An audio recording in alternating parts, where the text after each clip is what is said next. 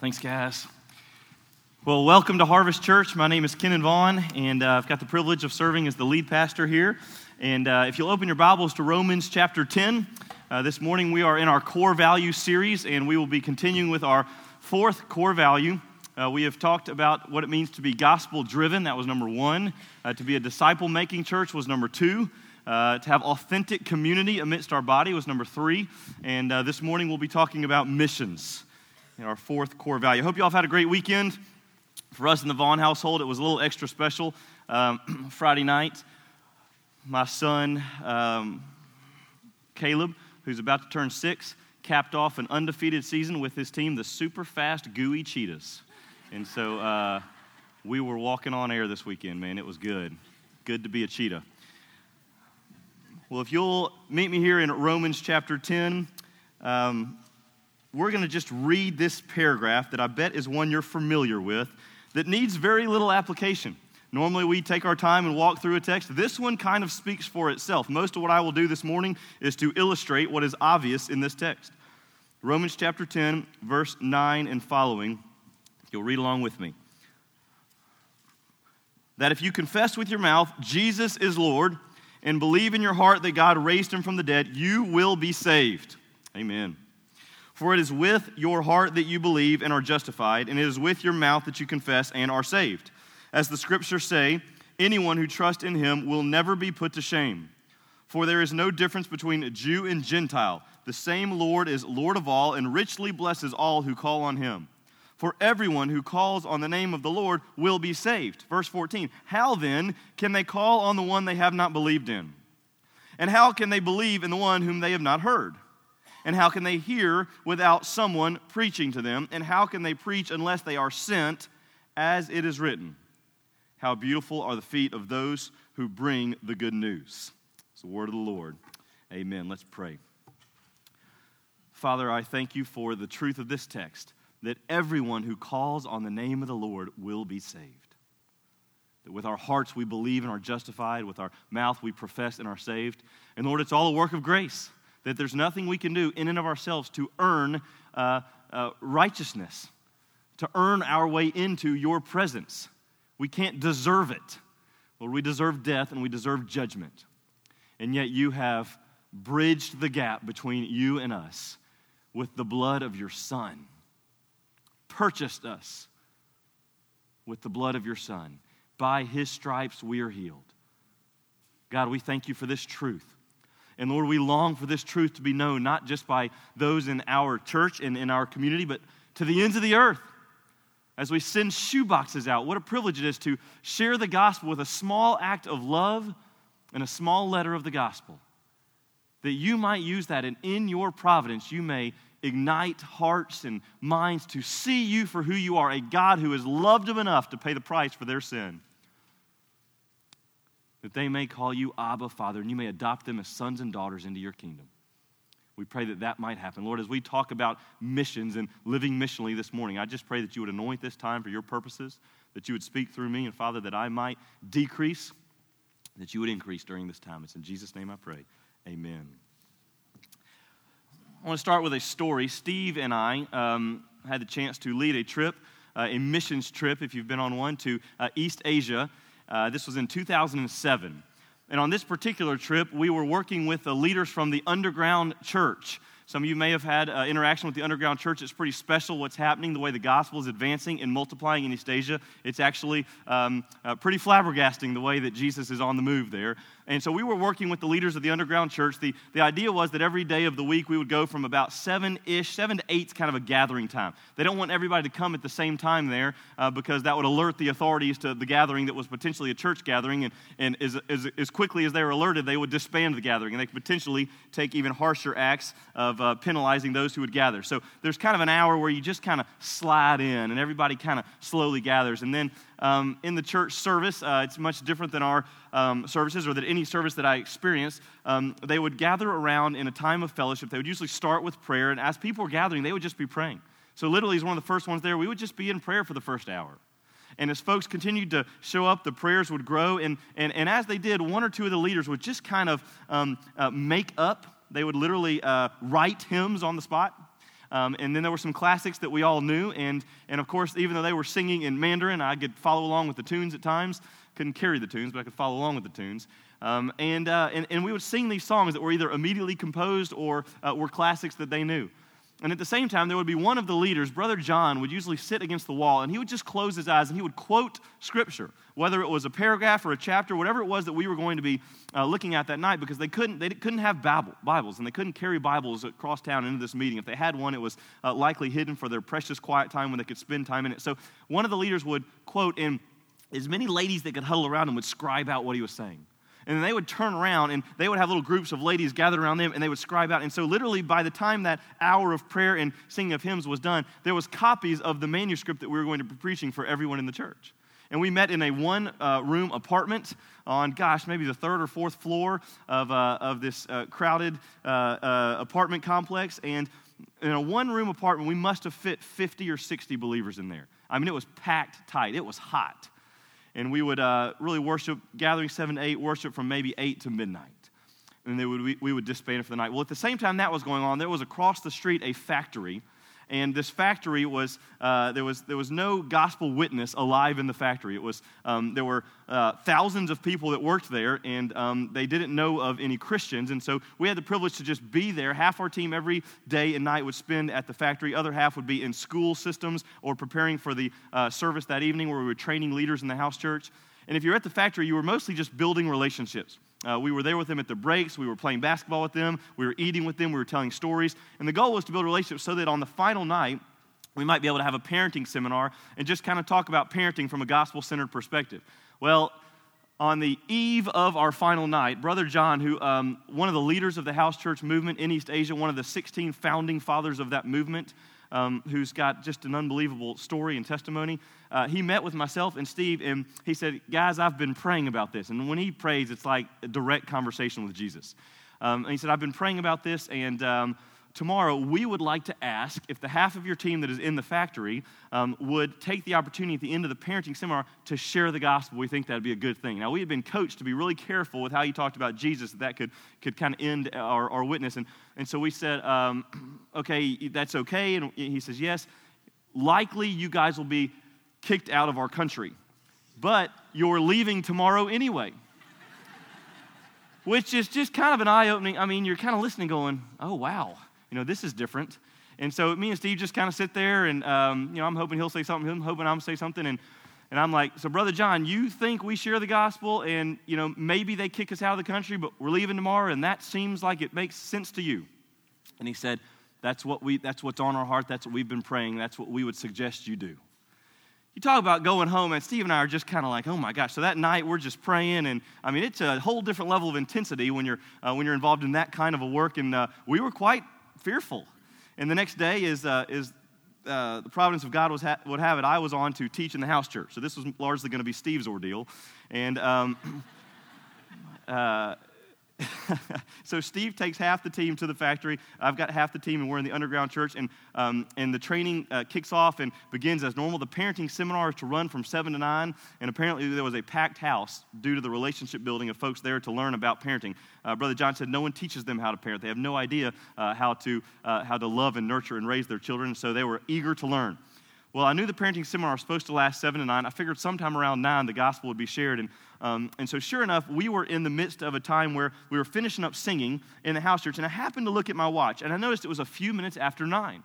So I whispered to Jacob, who was the son of Brother John, and bilingual, and he was part of the time he served as a translator for us. I whispered to Jacob, I said, hey, Jacob, I bet you that our team is sharing the gospel about now in the factory. And Jacob immediately just hollered out to his father, Brother John, who was leading our service at the time, and quickly spoke in Mandarin. And Brother John looks alarmed and raises his hands and said a few things. And as he said whatever he said, everyone in the whole place dropped to their knees and burst out with prayers like nothing I've ever heard. Immediately, hands were going to the heavens. Everyone was on their knees. And the only way I can describe the prayers of 50 to 60 believers was ferocious. They were praying with some kind of fierce tenacity. It was almost militaristic. I had never heard the authority with which, and it was so loud that I couldn't hear it. And honestly, I just had chills up my spine, and I had to call out to Jacob praying. I said, Jacob! And Jacob looks at me. And I said, what do they do? What are they praying? What's going on? And he prayed, they're praying, he said, they're praying for the salvation of those in the factory. And I looked around and I saw these people on their knees just chanting out, barking out the most intense and tenacious prayers I've ever seen in my life. There was a 60 to 70-year-old woman right next to me who literally on her knees was just speaking in Mandarin just like this over and over. And I had no idea what she was saying, but it felt incredibly powerful. And I remember thinking as I watched this and felt it for about 20 minutes, the group just prayed, I remember thinking, there has to be someone getting saved across the street. I literally, in fact, I had an image in my mind, and it turns out it's Matthew 12. I didn't know where it was at the time, but I thought about the verse where Jesus is speaking and saying, to take the possessions out of the strong man's house, you have to go in and bind up the strong man. And I just had this picture of Satan being bound up and the Lord redeeming a people, and it just felt like somebody's getting saved. Like, this is too powerful. And so a little later, it was my turn to get up and teach, and I was up there teaching. And sometimes, Steve and I have talked about it, sometime between 10:30 and 11, there's a little secret knock on the door that we used. And so the door opened, and Steve appeared. And me, and again, we're one of the only few that speak English, but in my excitement, I literally stopped teaching and bust out, and I said, Steve! I said, did everyone get saved? And maybe I meant to say anyone, but I said, did everyone? I said, did everyone get saved? What a ridiculous question. And Steve looks back and smiles and says, Kenan, you're not going to believe this. Everyone got saved. I said, Steve, and he goes, matter of fact, Kenan, he said, Lamar shared the gospel with the people, and every hand went up to be saved, and so we told them to put their hands down. We said there's a misunderstanding. And so we started again. He said we shared the gospel just cover to cover an entire second time. And it said if you want to count the cost and lay your life down to take up a cross and receive the persecution of a country that does not know Jesus and follow him, every hand went up. And Lamar looked at me and I looked at him and we said, let's pray. I said, Steve, what time did that take place? Because truthfully, I didn't know. So what time? And Steve goes, I actually looked at my watch. He goes, when Lamar got up and shared the gospel, it was 9:13. I said, Steve, I want to tell you something. If you could have seen what was going on in here at 9:13, you know why everyone over there got saved. And I want to tell you, it was so powerful for Steve and I and our team. And Brother John shared with the group what had happened. They bust out in celebration and singing. We just paused the message and had like an hour of celebration. I went back and, kind of laying in bed that night, you couldn't, it wasn't just like, oh, back to normal, like I was just messed up. And as I'm laying in bed thinking that night, the question I was wondering, why haven't I ever seen or experienced or been a part of anything like this in my entire life? That was the question that was eating me up. I was thinking, is it cultural? Is it just here but not in the States or in the West? And here's the few thoughts I had on that night. I had the thought, I've never truthfully prayed like they prayed that night for the salvation of the lost. Matter of fact, I've never been a part of a group of people who prayed like that for the salvation of the lost. Second thought was, I don't know if I've ever risked alongside a group of people the way they were willing to risk that night for the gospel to go forth. And I thought at the end of the day, maybe the idea was that I wasn't as captured by the mission of God as those believers in East Asia were. Well, I've had some time from then till now to consider that experience along with others I've had. And here's what I've concluded. I don't think the enemy is any less active here in the States, in Memphis, Tennessee, than he is or was in East Asia in 2007. In fact, you can look around the culture and the society we live in, and I think the conclusion is obvious. The enemy's not less active. There's an incredible attack on the biblical view of family like there's never been before right here in the West. There's an incredible compromise of biblical truth and biblical standards in our society. There's a loss of biblical worldview in our schools. There's a lack of esteem for human life that's never existed like it exists in our home today. The enemy is no less active here than he is there. But I'll tell you this, the gospel is no less powerful. The gospel is no less powerful this morning than it was that evening in East Asia. And I look at those two truths. The enemy is no less active and the gospel is no less powerful. And I think about why the disconnect. Why the disconnect? And I'm going to speak in a gross generality when I say this. But the only conclusion I can draw is that it seems like, at least in some degree, the American church is asleep at the wheel. And I don't understand the things of spiritual warfare. I know that night it was as if I got to see the curtain rolled back and I saw the spiritual forces of evil who brought darkness in that factory, championed by their prince of darkness, Satan. And I saw the Lord of Lords and King of Kings bind a strong man, redeem a people for his purpose, and be glorified in that.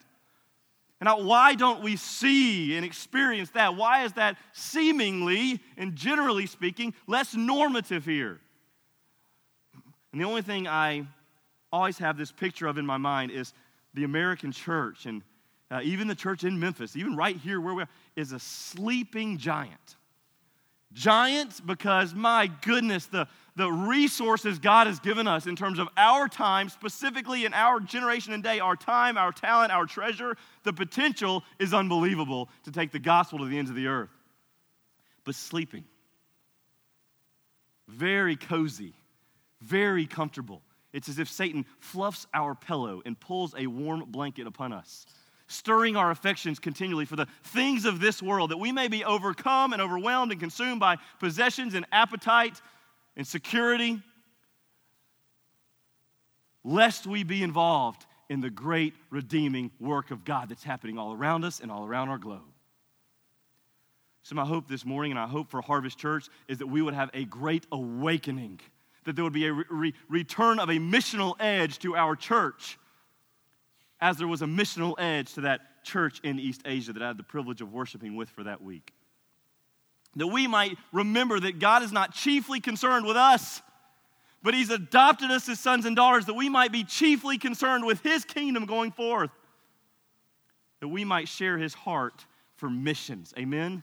So I want to talk this morning about missions.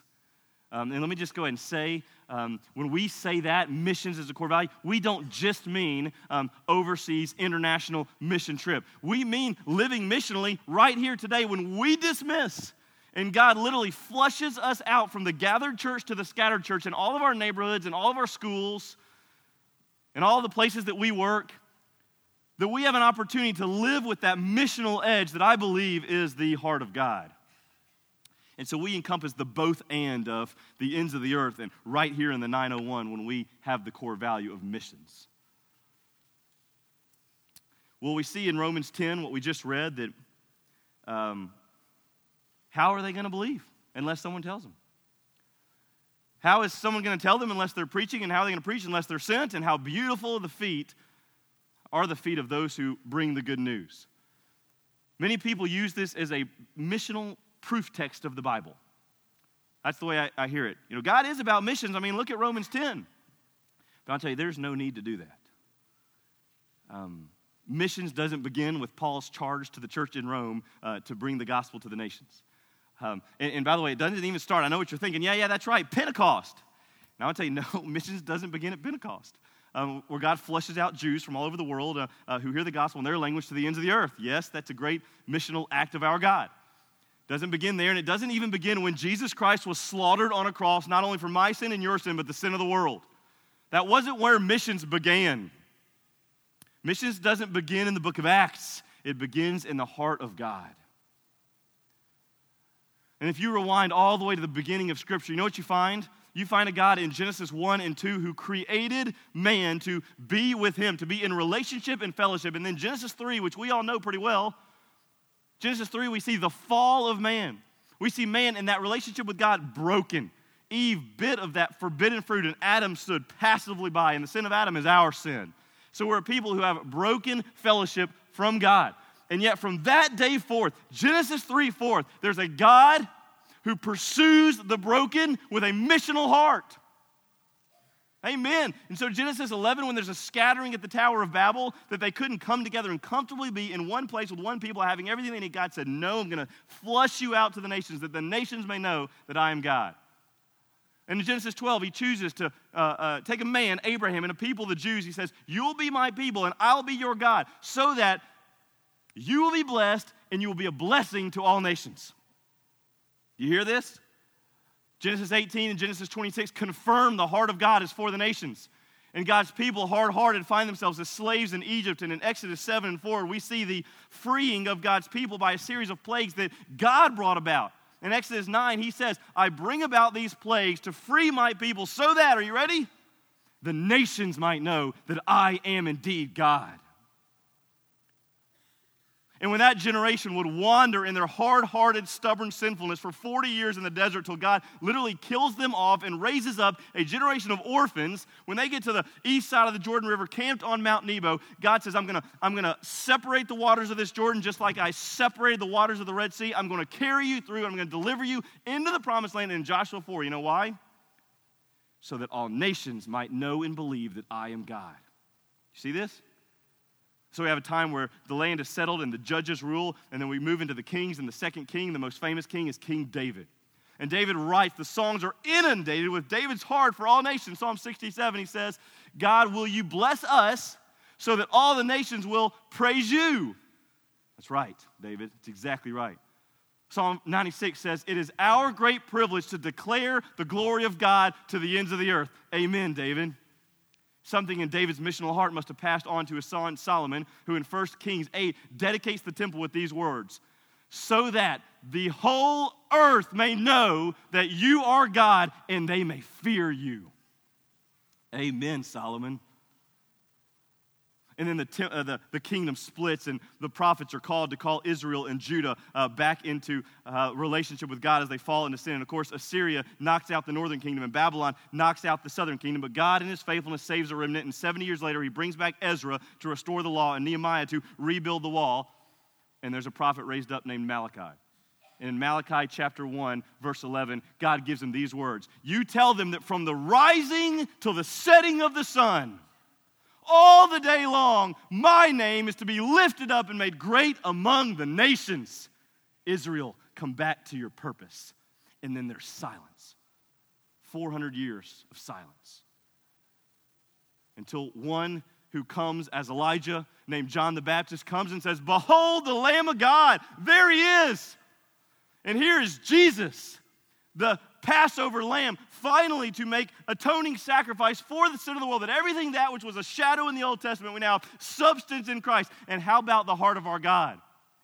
Well, at the end of his ministry, Jesus huddles the disciples together around a rock, and he says, here's the game plan. Make disciples of all nations. Same play. Mark 16:15, he says, go into all the earth and preach the good news to all creation. Acts 1:8, he says, you will be my witnesses in Jerusalem, that's right here, Judea and Samaria, the outer lying ends of our nation, of our area, and to the ends of the earth. How much clearer can the heart of God be? It's communicated from Jesus to his closest followers. And so Paul would end Romans in Romans 16:26 with these words. He'd say, we are a mystery. The mystery is the church, Jew and Gentile together in Christ. And the mystery is this, that the church has been raised up to proclaim the gospel so that all the nations might know God and obey God. That's why he's brought each one of us into his church. 2 Corinthians 5 says that he has reconciled you to God through Christ and given you the ministry of reconciliation. Amen? And so Revelation 7:9 says that one day, literally gathered around the throne will be a people that is from every tongue, tribe, people, and nation. And they are gathered around the throne, and they are saying, salvation belongs to our God who sits on his throne and to the Lamb. And in that day, we finally see a day when the Great Commission is complete, when the Word of God is true and realized, and it is finished. And how Professor Dr. Coleman would always say, Kenan, any activity this day that doesn't lend itself to the destiny of that day is an exercise in futility. And I think he's exactly right. And so here's the great challenge for the church in the midst of a culture where we have become so largely and grossly consumeristic as the body of Christ. Here's the challenge, that we live in light of that day and not in spite of that day. That's our challenge as the church. And so let me just give you this terribly insufficient overview of the state of the world. Over 7 billion people Listen to this. 67% do not profess to know Christ. Now, many of those other camp profess to know Christ, and Matthew 7 is true. Many say, Lord, Lord, we knew you, and Jesus says, I never knew you. So we know the percentage is much higher, but 67% don't even profess to know Christ. Out of that group, 28%, that's more than 1 in 4, 28% have no witness of the gospel. For the most part, never heard of Jesus, never had a gospel presentation with which to understand and respond to. Hence the words in Romans 10, how beautiful are the feet of those who bring the good news. 28% unreached. In that 28% is represented 7,000 people groups. 7,000 people groups that have no gospel witness exist in the world today, mostly and largely in that 1040 window. If you don't know what I'm talking about, you can Google it. 10% latitude, or 10 degrees, latitude to 40 degrees latitude that cuts right through North Africa, the Middle East, and Southern Asia and India. Most of the 7,000 in that region, no knowledge of Jesus Christ or his gospel. And I hope there's something inside of you that says, how can we get the gospel to them? And I hope that what's inside of you is simply the Holy Spirit of God, the Spirit of our Lord, who from the beginning, as we've just seen, has always had a heart that is missional, that is to make his name known, as Steve prayed, his name and fame known among the nations. Is his heart your heart this morning? And if you're thinking, well, gosh, I've never really thought about it, I just say be careful, church. I think that's the point. In many ways, in many respects, we're asleep at the wheel. Don't miss the great privilege of being the church. That we're the mystery raised up by God to proclaim his name to the ends of the earth, that he is known.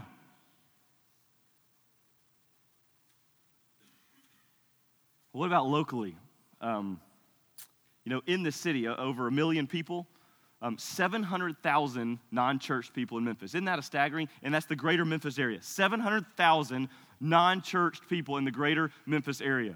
Out of that, interestingly enough, 150 to 170,000 are actually from the nations. They're actually nationals that have been brought here from other cultures, other ethnicities, made up largely of Latinos and Indians and Asians. 150,000 of those non-churched are from the nations, just to make the point that God's brought the nations to us. And it's, by the way, Memphis, Tennessee is a place where he's large, and thanks to the FedEx, which is right down the street, being a national headquarters that kind of leads the way and pioneers diversity. Literally in this area of town, God has surrounded us with the nations. The question is, do we have the nations on our heart?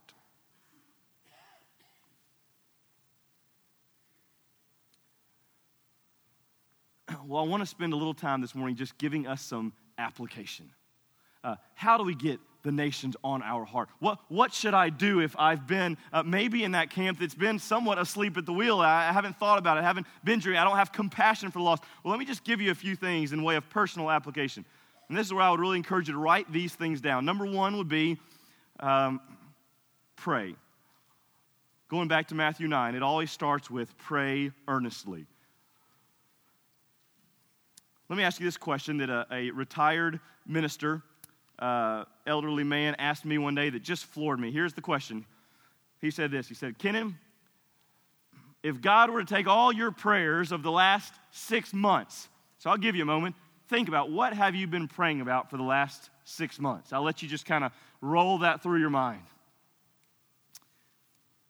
What has been on your, who have you been praying for? What circumstances have you been praying towards or against or within?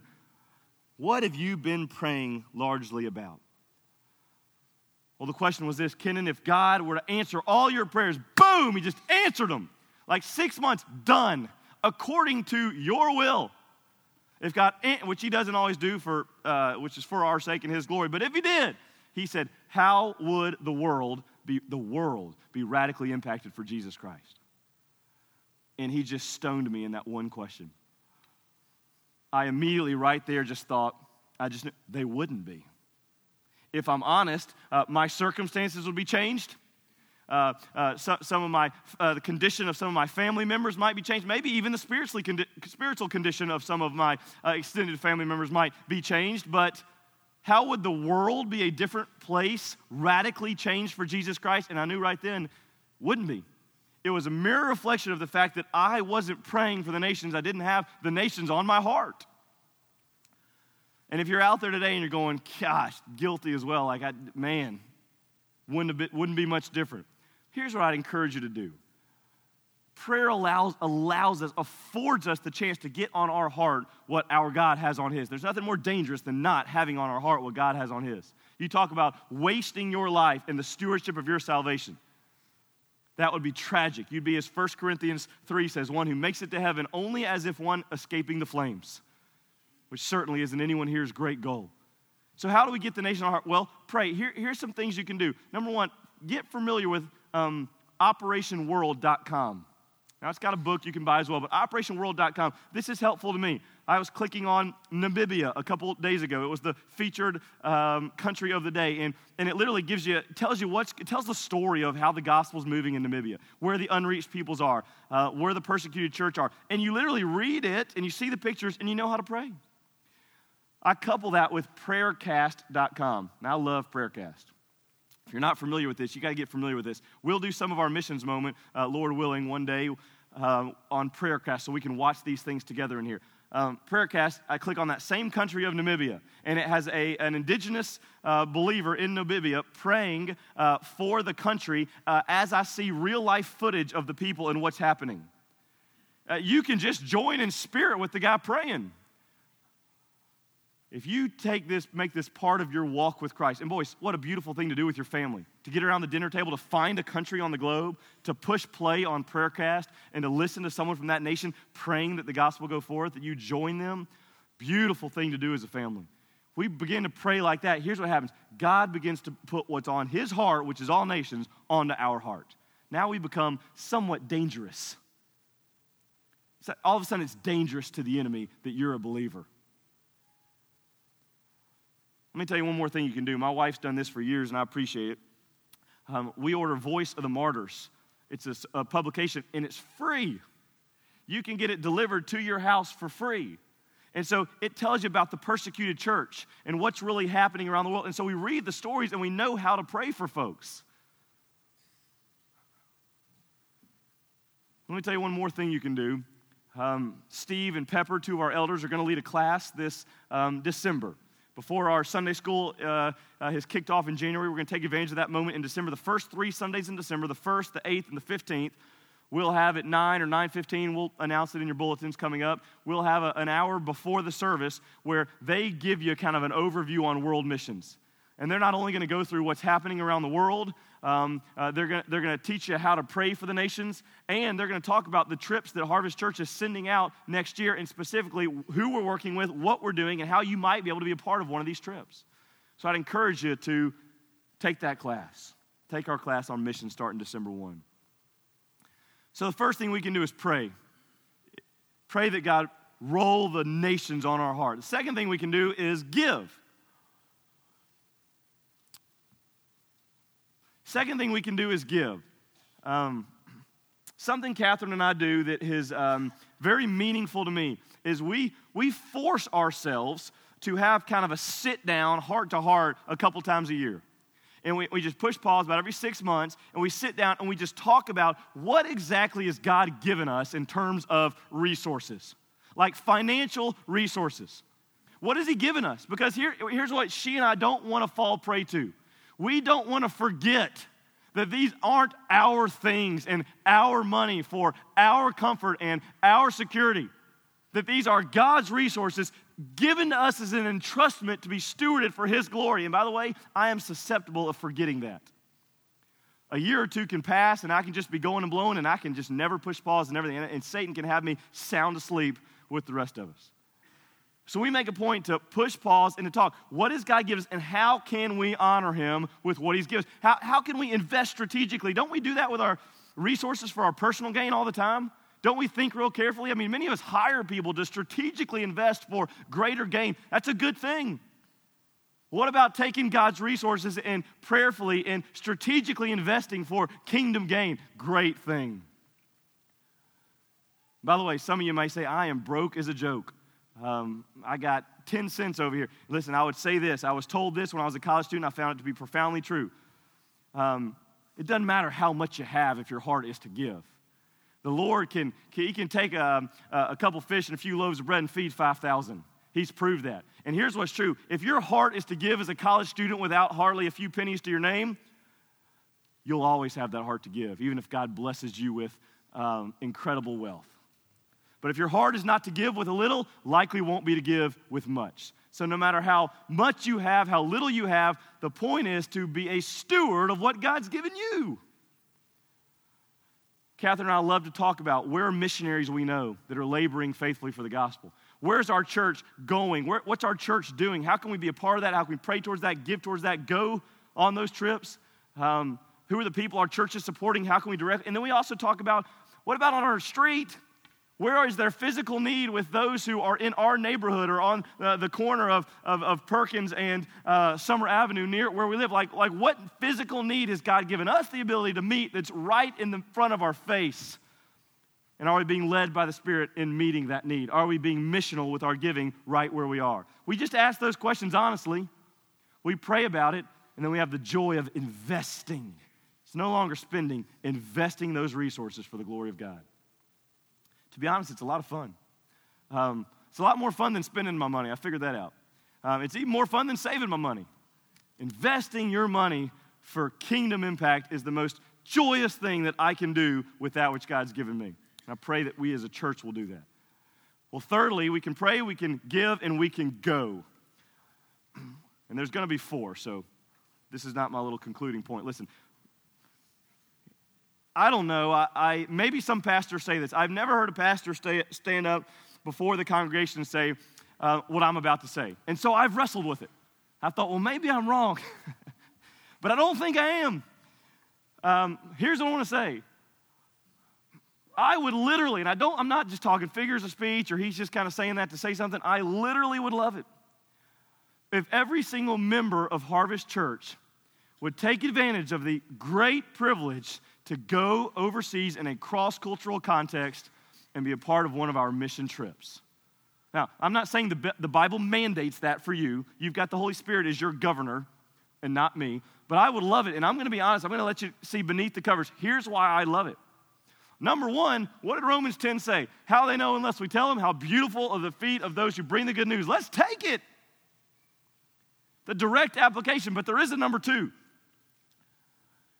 Every single time I've put myself in the somewhat uncomfortable setting of being in a foreign context, not knowing the rules of engagement of the culture, and I've just become incredibly dependent on God to use me as a vessel. And as much as I hope that I've been a blessing to someone or a people in that place, here's what always happens. Without fail, God uses those trips to shape my heart. Without fail. So I'm not gonna try to pull a fast one on you. I'm gonna tell you right now, the reason I want you to go on a trip with us is because I know what God will do to you. I've seen it, I've experienced it. You don't come back the same. You see, you get out of your little kingdom in the 901 into God's kingdom, and all your gaskets are just blown. All of a sudden, you see what he's doing. You get a heart for what he's doing. You start praying differently. You start thinking differently. You start living differently right where you are. The greatest chance we have to be a missional church is we have a bunch of people that have had that kind of experience where God sows deeply in your heart what it means to live missionally, and you bring it back, and you live it. So I would love for every single member of our church to get on one of these trips. We'll help you figure it out. Because I believe it will help us to be a church that has not lost that missional edge right where we are in the 901. Amen? Well, there's a last application, personal application. Pray, give, go. And then here's the 4th one. I got to say this. It's as you go. I don't know how else to say it. As you go. And here's the reason I got to say this. It would be literally a tragedy in my mind if you guys heard my number 3 and thought, okay, I'll do it. I'll sign up. I'll just take your word for it, and I'll sign up, and I'll go, and we'll see what happens. And so in June, I'm going to be a part of the Great Commission. It would literally be tragic unless I take the 60 to 90 seconds to clarify that we don't wait until we go on a cross-cultural overseas missions trip to live missionally. That God has literally chosen you, think about it, chosen you and dropped you off right where you are as a missional agent of the gospel in your neighborhood, your workplace, your city, your home, your extended family, and He's got you there. Don't wait until the India trip to begin living missionally.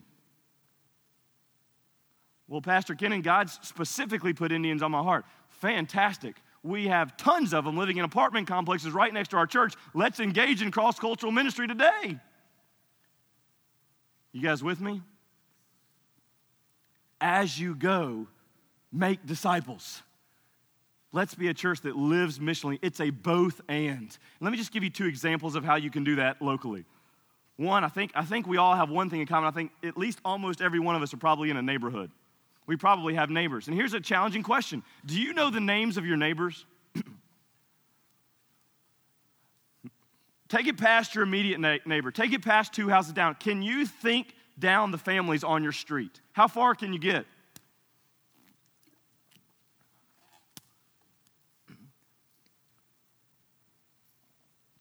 It's an important question.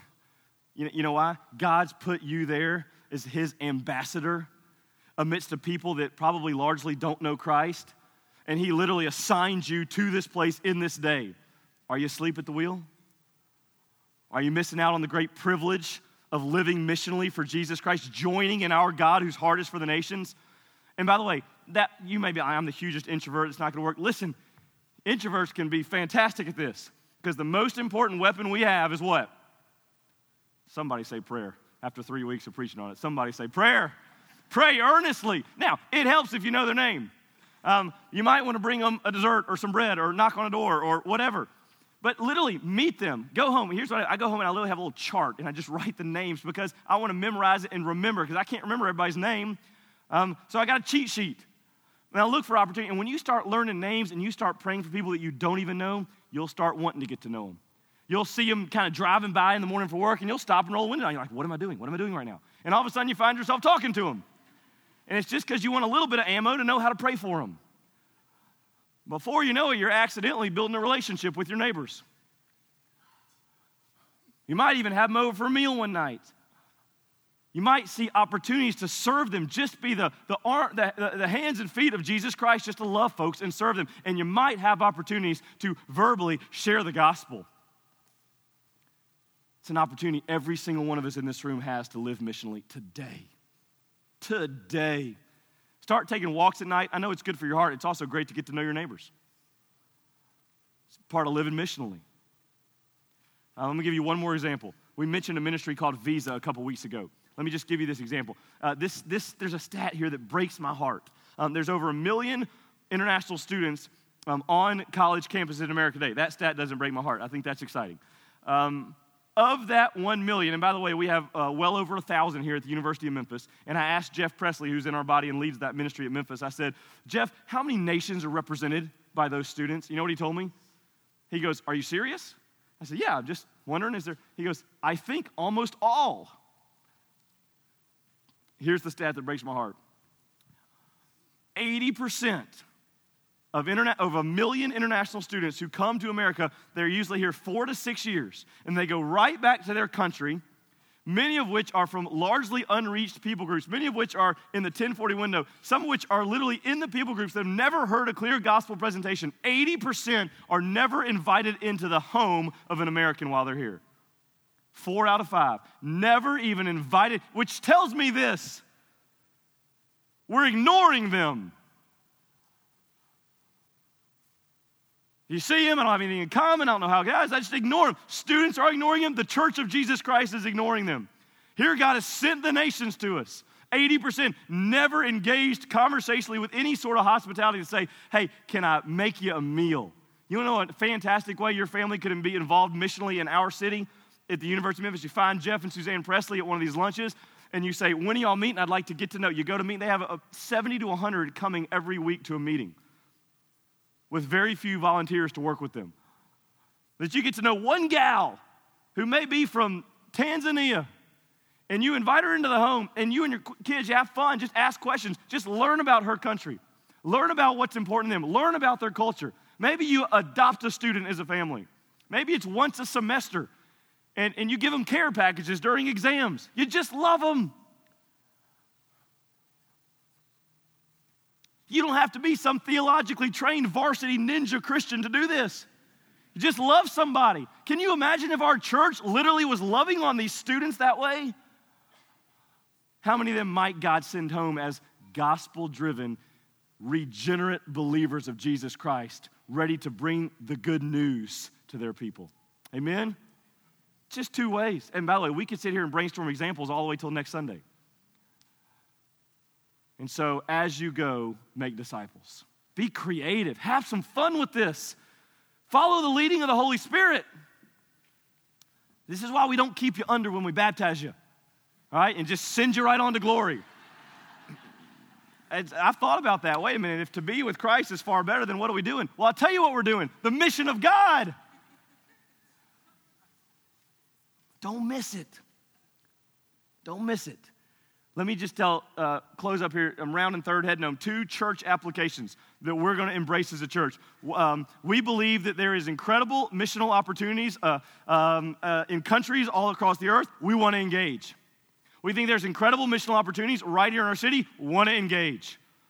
And so locally, here's what we're going to do. And I won't lay this out in full now because we haven't figured it exactly out, but something like this will happen starting in February. January, we're launching our Sunday schools and youth ministry and those things. We'll have our first membership meeting for those of you who have completed the membership class and had your elder interview. That'll be January the 26th. Starting in February, we'll meet one Sunday night a month.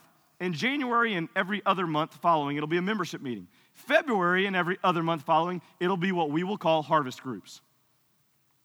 We will come here, we will hear an elder share a devotional message, we will sing praise and worship songs, and then we will split up. And you will go to a geography in which you live or have a heart for around this area, or a ministry in which you're working with or have a heart for, such as Visa. I just mentioned we will have a Visa harvest group. Those that say, I'd like to get involved with those international students. Well, that'll be your group.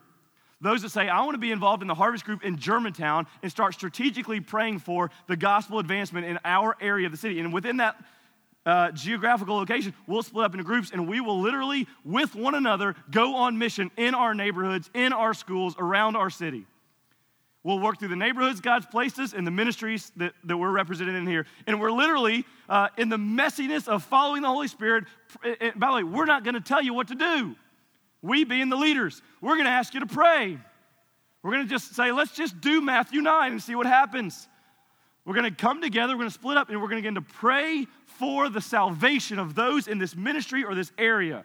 And then you are going to get to be led by the Holy Spirit with brothers and sisters of Christ who have a plethora of talents and gifts and resources. And you guys get to be on mission together for the glory of God in our city. And we're going to have dozens of harvest groups. Every other month we'll come together to pray. You guys will figure out how you're going to strategically operate within the realm of that area. Is that fun? By the way, I have no idea what God's going to do, but I'm incredibly excited about it. Because I believe the enemy is every bit as active today as he's ever been, and the effects are obvious right here in Memphis, but I believe the gospel is every bit as powerful as it's ever been. So I'm excited. And the second thing, on a global level, so we have 12 trips going out in this next year. It's our first year as a church, and that seems a little bit crazy, and maybe it is. But I think we need a little dose of crazy every once in a while when it comes to living missionally. We have 12 trips, and the reason, and by the grace of God, amidst our elders, we literally have indigenous leaders that we're connected to, that are connected to the local church movement in 12 different regions of the world. You can go on the website and read about them. And we're going to send teams. We don't work apart from or separate from the local church. We come in congruence and as a servant to see how can we bolster and strengthen and catalyze the gospel witness that exists. So we will bring leadership training, discipleship training, systematic theology. We'll do evangelism with them in their streets and with their children. We'll be a part of orphanage work and mercy work and medical work. We'll do all of those things as an effort to serve these leaders who are leading faithfully for the Lord in and through the local church. I'd love you to go on one if the Lord leads you to. If the Lord leads, I just want to affirm it. How do you know? First step is go through the missions class. It's the only way we can get on a smaller level. Here's what every trip does. Here's what it's about. Some of you may have specific gifts that align with what we're doing in a specific place. We want to share with you every trip, walk through them, and then ask you to pray about if there's a place you maybe you get involved prayerfully, maybe you get involved resourcefully, maybe you go. We'll let the Spirit lead. But I invite you to start there. Well, let me just close our time with this story. At the end of that trip that I mentioned where I was in East Asia, it was literally the morning I was leaving, and I was just outside our hotel, and we were waiting on a taxi. And there was a girl named Callie. She was 18 years old. As a student, she had incredible translating skills. She was actually like my personal translator. It just was easier that way. She learned to work with me as I would teach hours on end at nights. And so Callie and I had gotten pretty close. Like she was just a beautiful spirit about her. She just loved Jesus passionately. And we, as you can imagine, we had a lot of fun teaching together. And it was the last morning, and we had eaten breakfast with some of our brothers and sisters in Christ. And Callie and I were talking, and I was waiting for the taxi, and it just kind of hit me. I just hadn't thought about it. It just kind of hit me that, I don't know if I'll ever see her again. Just kind of hit me. And so I just, before I thought twice about it, I just opened my mouth and said that. I said, Callie, I don't know if I'll ever see you again. And Callie looked back at me with all kinds of emotion. It was almost like this confused disappointment. And she looked back at me and just kind of furrowed her eyebrows and said, don't be foolish. It's an 18-year-old student. I'm here as a pastor that's teaching in the underground church. She said, don't be foolish. I'll see you when we get there. Well, it was moments later, the taxi pulls up. It takes me about halfway to the airport to think, does she think I'm going where she's going? Let me tell you, Callie had been praying about being a part of a movement called Back to Jerusalem. And if you've heard of this movement, there's thousands of Chinese brothers and sisters in Christ who feel God calling them to take the gospel right through the hardest, most difficult, most unreached places of the earth, which are just west of them, and literally walk from where they are all over China to Jerusalem and whitewash the unreached people groups with the gospel. They're trained with martyrdom awareness. They realize that it will be a journey that is difficult with much persecution, that many won't actually get to Jerusalem. Well, Callie was feeling prompted to be a part of that movement. And she had shared that with me the day before. And so in that conversation, we're talking, it took me halfway to the airport to figure out, does she think I'm going to Jerusalem? I'll see you when we get there. And I literally, just kind of stymied me. And at some point, the fog kind of cleared, and I said, Callie's not talking about Jerusalem. Callie's talking about Rev 7:9. Callie's talking about a day when she and I will gather again. And we will be crying out in white robes and waving palm branches, salvation belongs to our God who sits on his throne and to the Lamb. And Callie has tethered her life to the reality of that verse and is walking as if it's her today reality.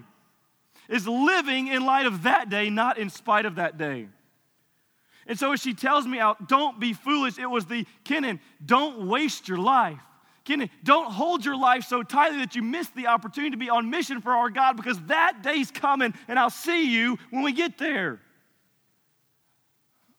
Don't passively back in. Steward the moment you have.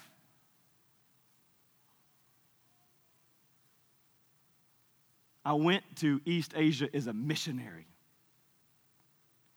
And I learned from an 18-year-old student what it means to live missionally. My prayer is that what burns in the heart of Callie, even to this day, would burn in your and my heart. A Revelation 7:9 reality. That we run hard together as the heart of our God is ours. We have a missional God. His mission is the nations. Amen. Let it be so of us. Father, I thank you for this time that we can just talk about that which is so important to you. That from Genesis 1 to Rev 22, we see that you are after the nations. And God, you've redeemed us and called us according to your purpose. You've given us a new position in Christ and a new purpose to share his love with those around us. We have neighborhoods and offices and families, and yet the ends of the earth. We stare at that globe and we dream about how the gospel might advance. And we ask the question, we dare to ask the question, God, how might you use me? How might you use us? Let us be a part of spreading your kingdom and not ours. Let us not waste the stewardship of our salvation. Let us not be asleep at the wheel for another day. Lord, thank you for the beautiful purpose of seeing your name lifted up and made great among the nations. We pray that that be a reality in our day, and it's in Jesus' name we pray. Amen.